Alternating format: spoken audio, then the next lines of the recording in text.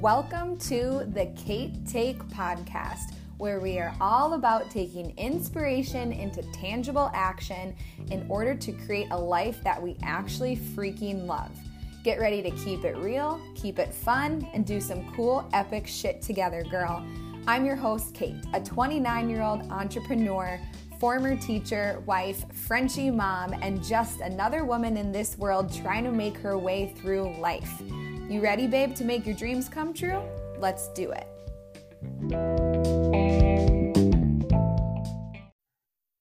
Hello, everybody, and welcome back to the Kate Take podcast. I'm your host, Kate, and I'm super excited for today's bonus podcast because we have a very special guest today.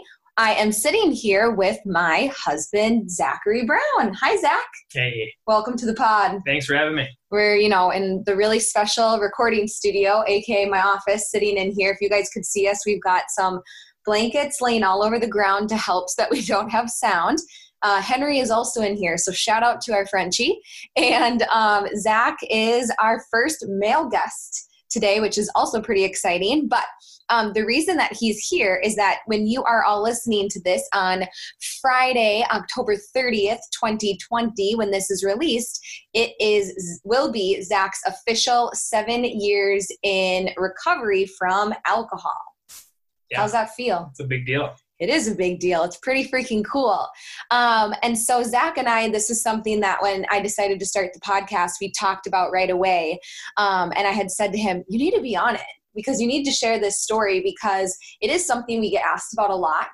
I do drink. Zach obviously doesn't drink and his journey with it. So Zach is going to share his story with us today of kind of his redemption story, I guess you could say in a way, with his relationship with alcohol and how that turned into a problem, but then turned into something that's a huge piece of him, a huge piece of our relationship with him, overcoming that.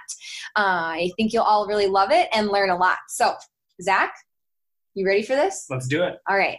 So why don't you just kind of start off with telling us a little bit more about you?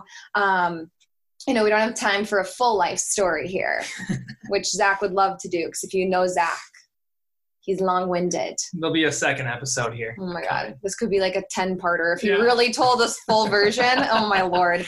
But we will stick to the short version for time's sake here. But Zach, why don't you tell us a little bit about you and how you kind of just start your story of your journey of in your early 20s when you tell it. It's your story. Yeah. So, just like everyone, right? They had my first taste of alcohol, 16 years old, graduated, finally some freedom in life. Didn't really drink in high school at all, but, wanted to experience now I have some freedom to do whatever I want. And really started to now looking back, notice a lot of things that were like a problem.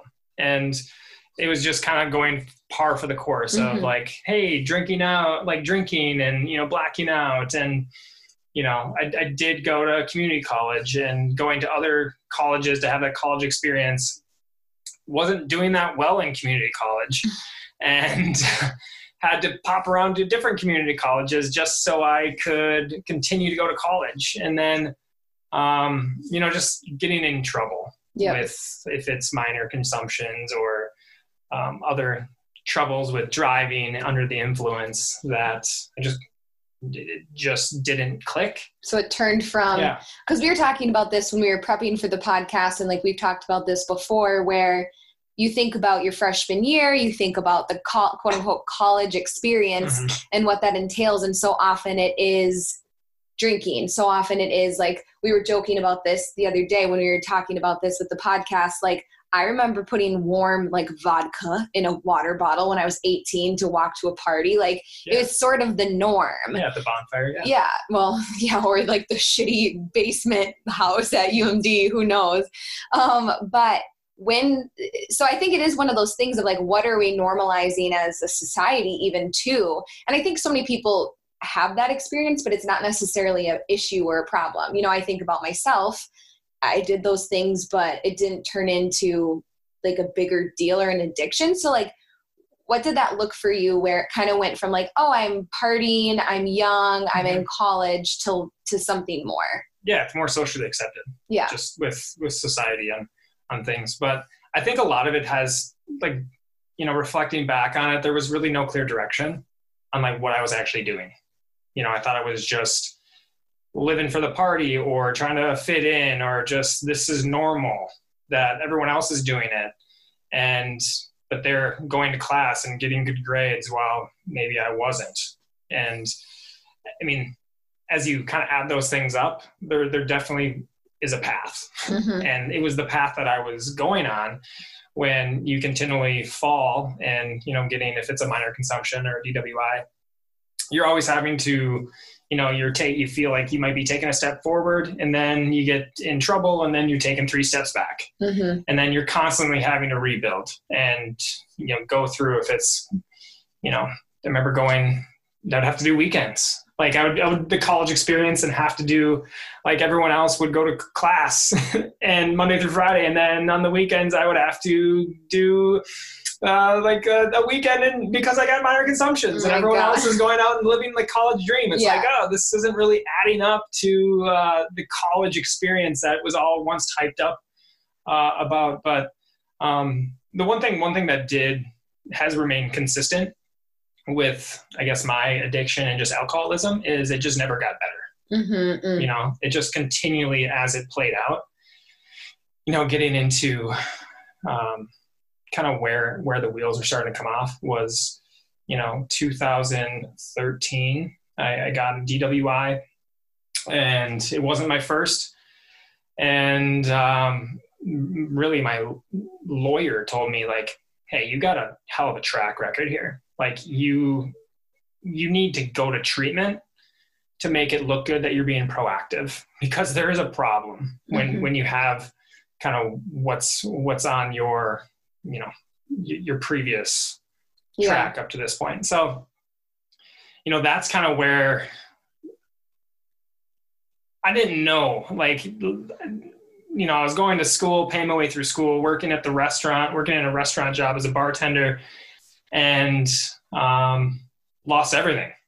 Like all the money I'd saved because I'd work and go to school. I literally had to give all that to a lawyer and move out of the house I was renting with friends and go into an inpatient treatment center for 28 days. And had no idea what a life, that was really where I was going. Yeah. What that was going to entail. So like, how did it kind of lead though from like, you ended up in treatment? Like you say you had a few things happen there. You don't have to go like into too much detail, but I think it's just important to paint that picture, because I think a big thing with you and your journey of sobriety, and a lesson that other people can take from this, whether they're trying to recover from some sort of addiction or not, is the fact that like sometimes you hit a low and you're like, okay, this is as bad as it's going to get. And then you hit another low. Like I know I've experienced that in other realms, not with drinking, but in certain low points in my life where you're like, oh, okay, well, this is as bad as it's going to get. And then I think a reason also it gets worse is because you're not doing that self-worth. So you let yourself fall even farther into despair or whatever it is. So like, how did it go from like, I don't know if you just want to talk a little bit about like, what did that look like to like all of a sudden end up in treatment? Like was treatment rock bottom? Like, can you, like, do you know, like, I guess what I'm trying to ask is, did you know you were in rock bottom when you were there? / like if someone's listening to this and they're thinking, shit, am I in my rock bottom? How would you even know that you were there? Yeah, I thought that was my rock bottom. going to treatment. Oh yeah, I thought that was like, this is the worst it could get. Yeah. And fast forward a little bit after that, and I mean, that's the part of addiction with what I said earlier. It doesn't get better. It doesn't just like flatline, like, oh, you know, you hit this line and it's just going to be like that the rest of your life, smooth sailing. Like if there's a problem, it just compounds. Yeah.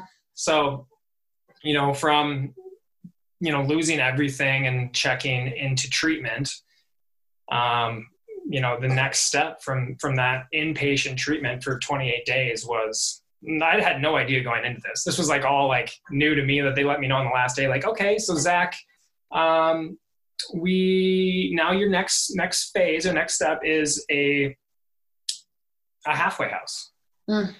So you're going to spend 3 months in a halfway house where you're going to have, treatment, with small groups and other meetings. And where do you have a preference where you want to go? And I had no car. Like I literally, just got a DWI and had nothing. And I said like, hey, I need to find work. I need to, pay for some of this stuff off and kind of get my feet back under me. So I said, hey, let's go to Minneapolis. I can get on the bus line, I'll figure something out down there.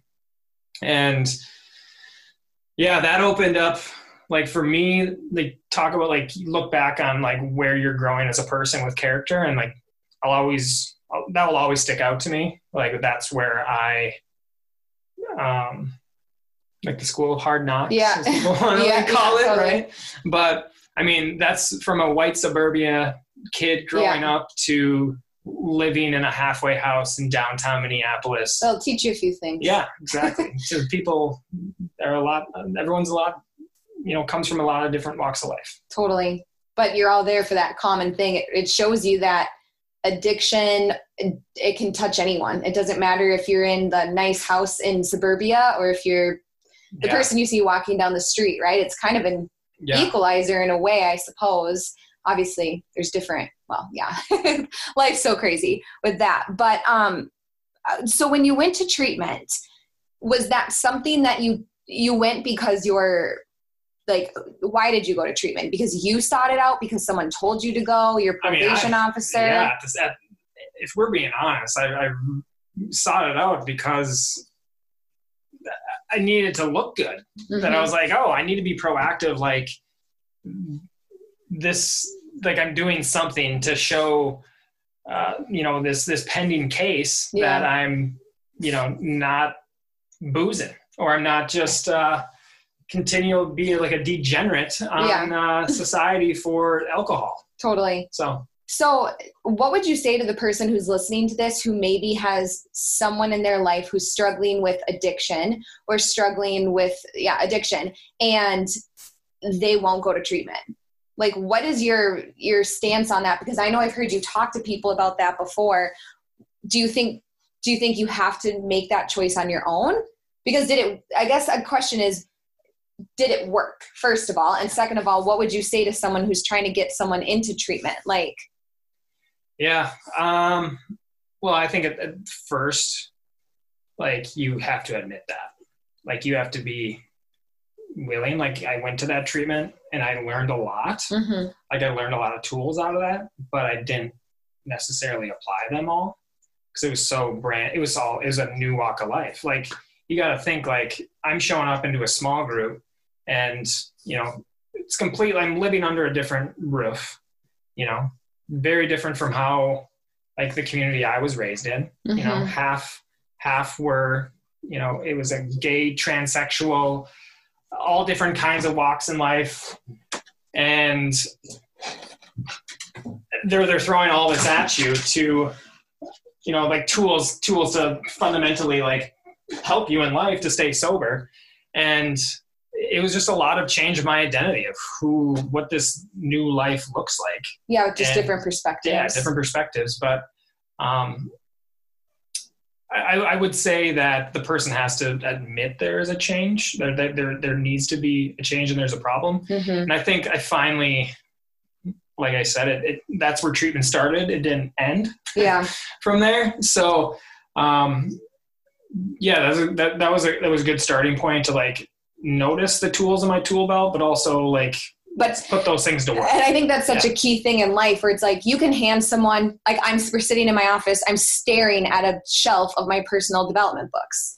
It's like, you can be handed the tools, and that's what this whole podcast is about. It's like, you can be handed the tools, but if you don't choose to do shit with those tools, the tools don't fucking matter. Yeah. You know what I'm saying? It's like, it's applicable of, I think, that lesson of what you just said there, where you can lead the horse to water, but you can't make it drink, where you have to want to change, whether that's for you, that was in your sobriety eventually. For other people, that might be in their negative self-talk. It might be in how they speak to themselves. Like, you can go read every book on self-love, But if you don't actually then look in the mirror and implement what you learn and actually talk to yourself nicely, it doesn't matter how many books you're going to read, right? So you went to treatment, you had these tools, but you didn't fully apply them. Yeah, I just wasn't, I don't think the confidence in who I was didn't hit. Cause I needed to, like, I was like thinking about what my next step was. Yeah. Right. It was like, oh, I need to find a job. I need to start making money. I need to get back on my feet. Right. I'm dying because this is the most on brand of Zach Brown ever. So always 14 steps. Yeah. But there are some great things like taking, like I still to this day, like am really so grateful for that experience. Yeah. You know, grateful for, like I said, someone completely different than me. Mm-hmm. I was really close and got to meet and was really close with a person who was going through transgender at the time I was there. And it was crazy. In my small group, it hit me so much that how much we have similar to each other than that we have differences. And I'll never forget when like we would have, you know, groups and meetings throughout the day. And then, you know, we'd get time late afternoon to we were close to downtown. So I would walk to the library every day and start applying for jobs. And like I'll never forget just asking her if she wanted to go down to the library and get out of the house, and how much courage it just took to do that. Mm-hmm. And then the looks that we would get just walking, and it was just like, my gosh, like I'm sitting in this room learning her story and my story and how they're very similar, but it's just like, it just hit me so much of like, man, it was sad. Yeah. It was just like, well, it's just proof that we judge from the outside. We don't know that. Yeah. We all have these common strings. At the end of the day, every person just wants to be valued, loved, and appreciated, you know? So it was those things, not only just, it was a lot of character things that just like taught me through going through some of the hard things that are like forever grateful, like things that taught me about life. Yeah. Too. Through some of the hey, you just said School of Hard Knocks. Yeah. So some of the shit. There you go. You learn adversity through some of that. Yeah. This future baby's going to get the School of Hard Knocks talk a lot someday. See that bus line down there? Oh my God, you guys never go downtown Minneapolis with Zach ever, because if you do, it's like, he's like the grandpa who's like, well, in my day, I walked 50 miles. You see that number 17? Oh my God, bus? it's the best. But I'm always like, yes, honey, I know your story. I love you. Yep, I'm so proud. I mean, no, not every time, but sometimes it is. It's every time we go downtown. But I love it. Okay, so let's kind of, you went to treatment. What happened after treatment? Yeah, so got a job in the restaurant, making money, working 6 days a week, just surviving, getting money in my bank account, having to pay off fees. And I literally didn't, I think that was like just top of priority. I'd never really built a community, everything was like new, just very uncomfortable with like being sober, being who I was. I kind of like, I don't know. I didn't talk to my friends a lot because there was a lot of embarrassment and shame. Yeah. And knew like, hey, I need an overhaul here. I need to like get my life together. But there was just a lot of disappointment. Yeah. Just of like where I was at. So it's crazy how it like all like leading up to that, and then working multiple jobs. I had a couple different restaurant jobs going on, and then like that was when it was like getting to like my rock bottom, is when I had nothing built up. It was just like working and living every day. And I just like, it got to a point where like the drinking just started just to try to fit in. So how did it, can I ask, like, how did the drinking start again? Like, was it like, oh, I'll have a beer on my shift while I'm bartending. Oh, like I'll have cause you said you didn't really have a lot of community. So it's like, how did that, because I think that's a question that we get asked a lot, is like, or I think an assumption that happens a lot with people will be like, well, they went to treatment. Why did they slip up? Yeah. And it's I think it was not making that a priority. Yeah. Really, it wasn't. Like, it's like, okay, I can work 60 hours a week, bouncing 2 different jobs, and I can make sure, I have money in the bank, and I'm, going back to school. But at the end of the day, I was just like, what's the point of this if I'm not good. Like, I'm not good in here, like in inside. your heart, yeah. You know, if I'm not good inside, I was still like battling some of this stuff of who the hell I actually, like, what this new life was all about. And I was like living, like, I wasn't dealing with the shit. You were dealing with anxiety or past issues. Yeah, I wasn't actually getting down to some of the root problems of why you were drinking. Of why I was drinking, or like alcoholism, admitting that there was a problem. Yes. Well, and I think that's a big thing that we talk about all the time. And this is something we both have people in our lives who have been in recovery for a long time. And this is something I wanted to touch on too. Zach and I were talking before the podcast of, do you say that you're in recovery? Let's touch on this quick. When you're speaking to someone who has now been sober, do you say that they're sober or do you say that they're in recovery? Yeah, I mean, you could say both. I like recovery because I think it's just never done. Yeah. You know, like, just for today, I'm sober for today. But like, I think recovery is you're actively working it. Yes. You know, you're actively showing up. Yeah. I really love that. Doing the work. Yeah. To, you know, we all have all character defects in different ways, shapes, or forms. Totally. So, I mean, I'm flawless over here, but you know, yeah. Just kidding. That's why we make a whole podcast of all the stupid shit I've done so we can all get better. Yeah. But no, I was going to say is that Zach and I both, let's see, your grandpa's been sober in recovery like 40 years. 40 something years. He's such a badass and he's so funny. I love, shout out to your grandpa. He's the best. And then my grandpa was sober for 29 years. Yeah. So, you know, the thing I think to think about with all this, like we said, you think it's linear. You think like, oh, I'm drinking, I have a problem, I go to treatment, I get better, now I'm sober forever. Mm-hmm. Where really it's kind of like that meme we've all seen of like success, where it's like really like big zigzagging line. And as long as that zigzagging line is going in the trajectory of up, right, you're still going where you want to ultimately go. Yeah. But I think that's something that we also, in this conversation, is to realize that like alcoholism and addiction, it's a disease. It is something that it's not, I don't know, because I think you'll see someone and you're like, oh, why can't they just get it together? Mm-hmm. And it's like, because it's a disease. Like, you know, it's just something I get pretty fired up about, because it's like, let's have some understanding here of this. It's like people aren't choosing to want to be a shit show, if I can use that. Suffer. Yeah, right? you know, it's like, it doesn't feel good. It's like people don't choose that. So I think like when we come in these conversations, it's like come around with an understanding heart and empathy, right? Because compassion of like, because it's like everyone's fighting that internal battle that you don't know. So anyway, that's my tangent on that. So okay, what happened next? Yeah, and then let's talk about, so like what happened next, and then / like, I mean, I really kind of personally want to fast forward to once we meet, but first I want you to tell us about it's coming soon. It's coming. Yeah, so kind of like hit that rock bottom where the wheels came off, right? It was just there were no wheels. Couldn't, like, the functioning alcoholism was like real. And it just got to a point where. But functioning, but not. How much can you really be a function? It catches up with you, just like anything will catch up with you. Like, you can't eat McDonald's every day for the rest of your life. It's not going to catch up. Yeah, with you. The compound effect. Yeah, compound effect. So, yeah, I was in school. I went back to school, and I would just literally, like, wheels came off, and being in treatment, working with someone that like, hey, you've done the inpatient, you've done the halfway house, like, let's get you into an outpatient program. I was working 2 jobs, and let's get you 4 days a week coming into this outpatient program. Just going to school full time, and let's start there. Mm-hmm. Wait, is this the bench story?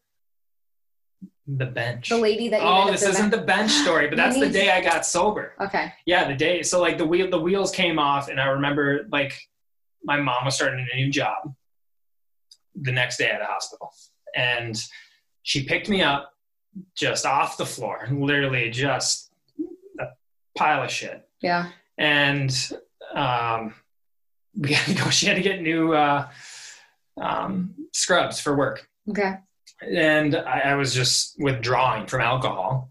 And I was just like, I cannot be in here. Like, I need to go outside with some fresh air. So I sat down on this bench outside. And as I'm sitting there, this woman asked me on the same bench, she's like, hey, how is your day going? And I look at her and I'm like, awful. It's going absolutely awful. I'm withdrawing from alcohol and I feel like a pile of shit. And this woman goes on to tell me that she is waiting to get picked up by the Metro Mobility bus because she cannot drive herself to the store because of her addiction through alcohol and drugs, that it has caused like permanent brain damage, that she can't function. She needs people like her family, like basically like has lost everything with her family because she, went through the addiction of drugs and alcohol and never did anything, and she can't even like drive herself to the store. And I'm sitting here first day, like withdrawing, trying to get sober, and I'm listening to this story. And I'm just like for me, one of those aha moments. It's like the ghost of Christmas past. Always reflecting of like, yeah, like you got two routes you can go here, pal. You can go down this one, and this is what your future is going to look like. Yep. Or you can really take that hard look at yourself and go down this other route. There's going to probably be some challenges. And it's that notion of choose your hard. Like sobriety is hard, but so is being an alcoholic. Yeah. Like being unhappy in your life and having to make those small changes of whatever it is for you. Maybe it's your weight, maybe it's your health, maybe it's your mindset or your relationship. It's like, I just like the notion that things just get to be easy for us because we choose to make a better choice is so stupid. It's like, it's choose your heart is truly a way to live, because you can find joy in that journey once you climb your way out. But it doesn't mean that healthy choices or positive choices are easy choices. And I think that's such a good lesson to take from what you just said. And I freaking love the bench story. I'm always like, I always am like, I feel like I've never heard it, but I love the bench story. So no, I love that you just said choose your hard. I think it'd be harder to live a life drinking and drugging and doing that and have all these dreams to like never fulfill. Oh, wait. Because you can never do. Like, I think that would be like internally, that would be harder. Absolutely. To like live. I think for anyone. I think for anyone who just doesn't make the choices to fucking make a change in their life, it's like, cool, well then live. I think living your whole life with what ifs and what could have beens are so much harder than the failure. I mean, you failed multiple times to try to get sober. Yeah. But you did it. It's like that. It's harder to have what ifs than not. So, okay, let's talk about once you got, so you did the outpatient, you had this moment with this lady, you got sober. Yeah. Fast forward a tiny bit, and I'll say that when we met, I didn't know it at the time. We'll tell this story in a second here. But Zach at that point was 11 months sober. So in those 11 months from the time you really made the choice to the time you made me, what are the things that you were doing? So I met you. Yeah. It was staying busy. I was going to school full time, working. I got a job at the YMCA. I got a job at Lens Crafters.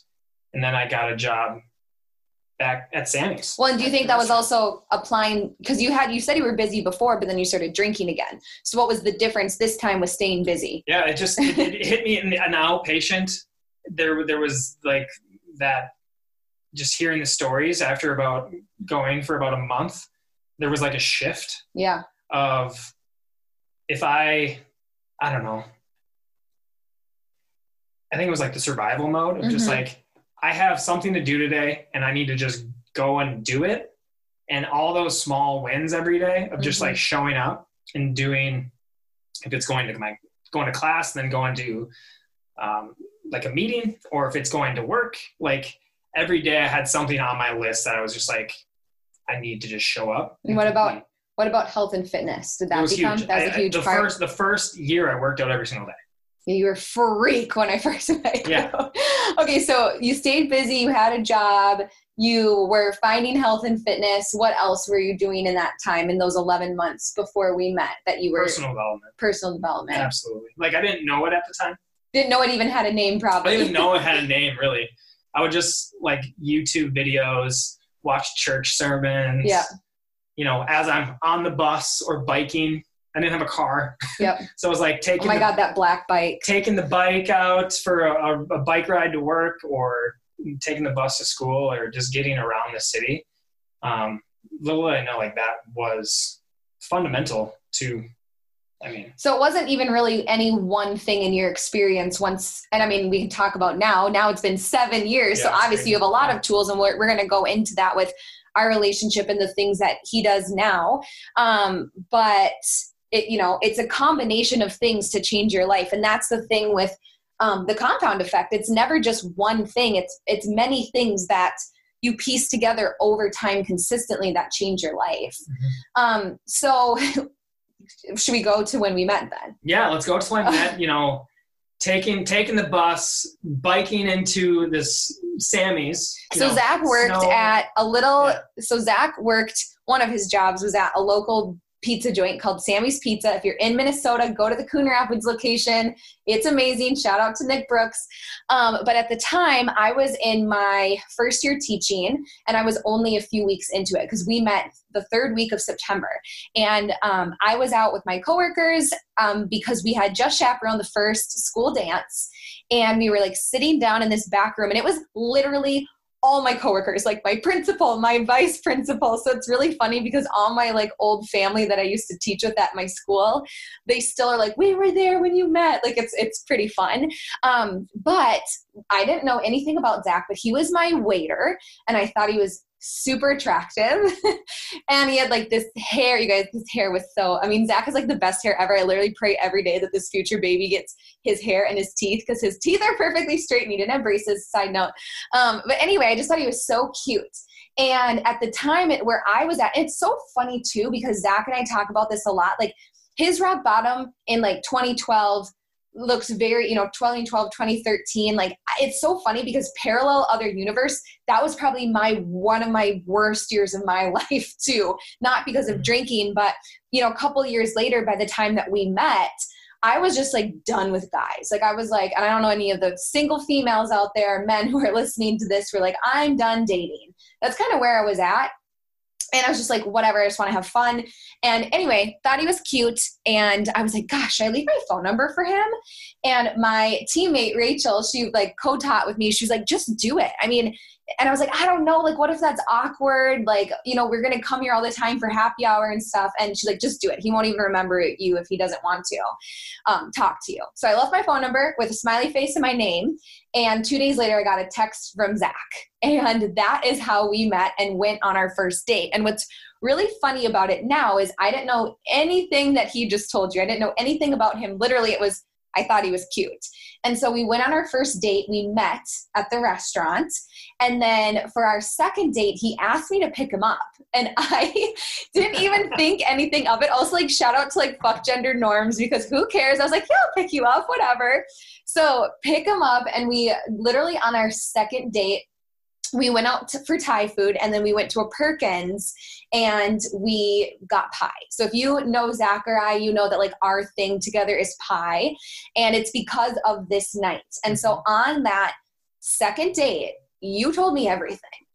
Like, yeah, you laid it out. Like, we were having so much fun, and I was so into him, and I was just like, gosh, this guy is so like authentic, was like the main thing. Like, good looking. What? I already said that. Okay. Don't keep going. Well, like I said, you were a freak that first year of fitness. You were like a psycho. But anyway, so yeah, he told me everything, and, told me about how he was only 11 months into his sobriety, told me he didn't have a car, why he didn't have a car, he was saving money, like told me about the DWIs, everything. And I could have run, and now I look back and I kind of do giggle because I'm like, oh, I must have really been blinded by how cute I thought you were. But really, this is a conversation. This is something I've been asked before. For me, it was authenticity and it was honesty. Like, I had been in relationships before where people were not honest with me. And for me to have someone on a second date tell me everything, it just, to me, showed your character of like, okay, this person is honest and they're trustworthy because they're telling me these things. And like I said, I was raised in a house where, my dad's dad was sober for all those years, and it was talked about. Like, we knew that grandpa didn't drink the wine at mass. Shout out to like all the recovering Catholics growing up. But like, we knew those things about my grandpa. And so I didn't ever look at your sobriety as like a bad thing. I always saw it as a positive. And I think we need that in society more, is like looking at someone's recovery or sobriety as a positive thing. Because I think you think about who they were, not who they currently are. You know what I'm saying? Yeah. So we met and the rest is history. I mean, we basically started dating right off the bat, and now we've been together for 6 years. Tuesday is November 3rd is our anniversary. So our 2nd year anniversary is on Tuesday. And we're going to have a baby in April. Yeah. Which is fucking crazy. Yeah. Still processing that one personally over here on this side of the office. But you guys, Zach and I get asked all the time how we make our relationship work, because I do drink. I obviously don't drink now. Don't call anyone. I'm not drinking while I'm pregnant. But I have a glass of wine. Like, I'll go out with girlfriends. And so some questions we get asked is like, how do we make that work when maybe you're listening to this and you are in a household where you are with a spouse who's trying to get sober, or you're trying to get sober and you're trying to communicate this with your spouse. And of course, Zach and I are not licensed people to, we're just two people that are going through it. But there's a few things that have worked for us throughout the years in our relationship, because I value Zach's sobriety. Like, it's like a top thing in my life, and I'm not even the sober one. So we kind of want to talk about 4 things for us that really have helped us navigate this in our life. So the first one is just crystal clear communication. Zach and I probably over communicate because we really talk about a lot of things. I'm a talker, I'm a chatter, so is he though. So, but it's a good thing. Like I said, that second date, I mean, I want to ask you, I don't think I've ever asked this. Were you scared? And do you remember like deciding, shit, I'm going to tell this girl everything? I don't think I've ever asked you that. I don't know if the word scared. I was going to school full time and working 3 jobs. So every day I had either, you're so busy. I was working every day. I didn't have a car. I was literally, I was just like, I might as well just like throw this thing. Wait, can we side note for a second? Throw this thing out there. You guys, there are times that Zach used to literally snowshoe to work. I'm not even fucking kidding you, because he didn't have a car and if he didn't have a ride. So anyway, so were you just trying to tell me that you were going to be really busy? Like, I mean, you told me about all of it. I mean, I just was to a point where I don't. Do you think it was a little bit? Put it out there, like, hey, this is who I am. Like, literally, like, this is who I am. If this is gonna work for you, like, let's get this thing out in front of us. Like, I don't want to waste your time, and I like the little time that I had. Like, if this is the juice is worth the squeeze on this, let's talk. I kind of hated that analogy, but okay. But no, I mean, that is something that would either send someone running or make someone, I mean, I didn't run, so here I am.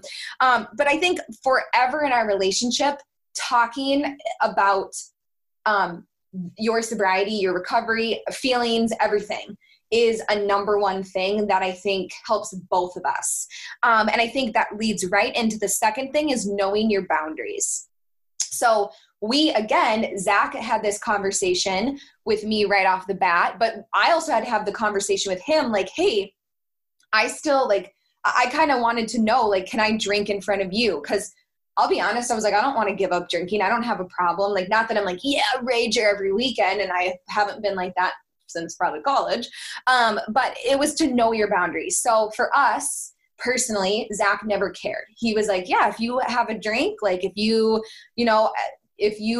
just never really cared about that piece of like, you were cool with it. And also at the time, Zach was a bartender. So he was at the bar and working at the bar. And also he was always the stinker who'd be like, here you go, Kate, like, here's a drink at the bar. Come see me. Yeah. But in a way that was like obviously responsible, but knowing our boundaries. So there are certain things, or even for me, where we've had those conversations where like Zach doesn't care obviously what I do. I'm can do what I want in my own life, but there have been times where it's like I've gotten hammered at a wedding or I've had those instances where we've had that conversation where Zach's like, that made me uncomfortable. Like that kind of was too much. Or certain things like social events. Like if we're out and about and we're in a situation that maybe like, I always use this example, like Zach will come and like hang out at a bonfire. But if the bonfire turns into like everyone's passing tequila around, he's like, I'm out. Or if there's a party bus, like Zach's not going to come on a party bus where like the main point is to just get shit faced. Yeah, if we're going to throw in like food and dessert on that party bus, you know, if it's a dessert party bus, I might take two tickets on that thing so I can get, you know, a couple different. But I think things like that are so key. Other conversations we've had are, you know, do we keep alcohol in the house? I mean, again, I'm not that big of a drinker normally. Like, I mean, I just don't. I'd rather like get dolled up and go out with friends, but with COVID and with being pregnant, like that's not happening anyway. So knowing our boundaries, which I think, again, if you're listening to this, you're like, okay, this is great. This is great to know about you guys, but my spouse and I aren't dealing with sobriety. You still need to have crystal clear communication and boundaries with your spouse to have a good relationship, right? The other thing is both of us do a shit ton of self-work. We both read personal development. We both, you know, lean on faith. Zach attends AA every week without fail on his Wednesday night. He's got his group. I attended Al-Anon for a period of time. I haven't been because now of COVID and not being able to go in real life, but Al-Anon for me was huge. And I can just, if you're listening to this and you have anyone in your life that's struggling with drinking that you are close with, go to Al-Anon. Find an online group, Google it. That's how I found it. And I attended with a friend at the time who had a qualifier in her family that she wanted to go with. But it is so, so good. And I, for a long time, was like, oh, I can't go. I don't go to Al-Anon. Like, Zach's not currently drinking. But we had so many good conversations that came from both of us attending those things and doing the self-worth. And then I think the last thing is just trust. So this is a question that came up when I asked on the podcast of things people wanted answered. Was a lot of people asked, are you ever afraid Zach will slip up? Which I thought was so interesting. And maybe it's because we live in a culture where we're so used to the other shoe dropping. Yeah. But I just don't. I just trust him. And I think all those other things, again, applying this to your own relationship, even if it doesn't deal with a sort of addiction, is like, you have to trust your partner. You have to trust the person that they are, just like Zach has to trust me in our relationship too. And so I think those four things really. I think a lot of that though is like, as this has gone on, you have people who. What, your sobriety or me? Both.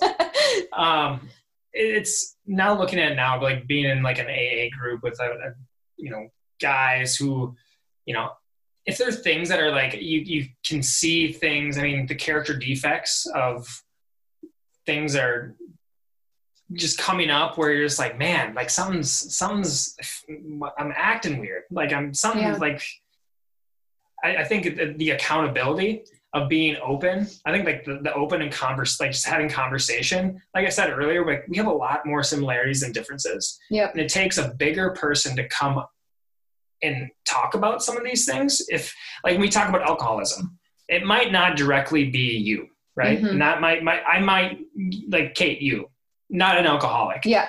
But even before you met me, did you know an alcoholic? Yes. Like, you know what I'm saying? Yeah. Like I feel like there's different people can relate in different ways totally. On how it shapes their life. And I think the more, if there is like struggling, obviously like seek out like some help or like reach out to someone. If you don't know anyone, like shoot Kate a message or me or someone, but it's like, I think it's just being open to like have a conversation if there are problems, but the person obviously like has to totally think there is a problem and admit the problem. Yeah, absolutely.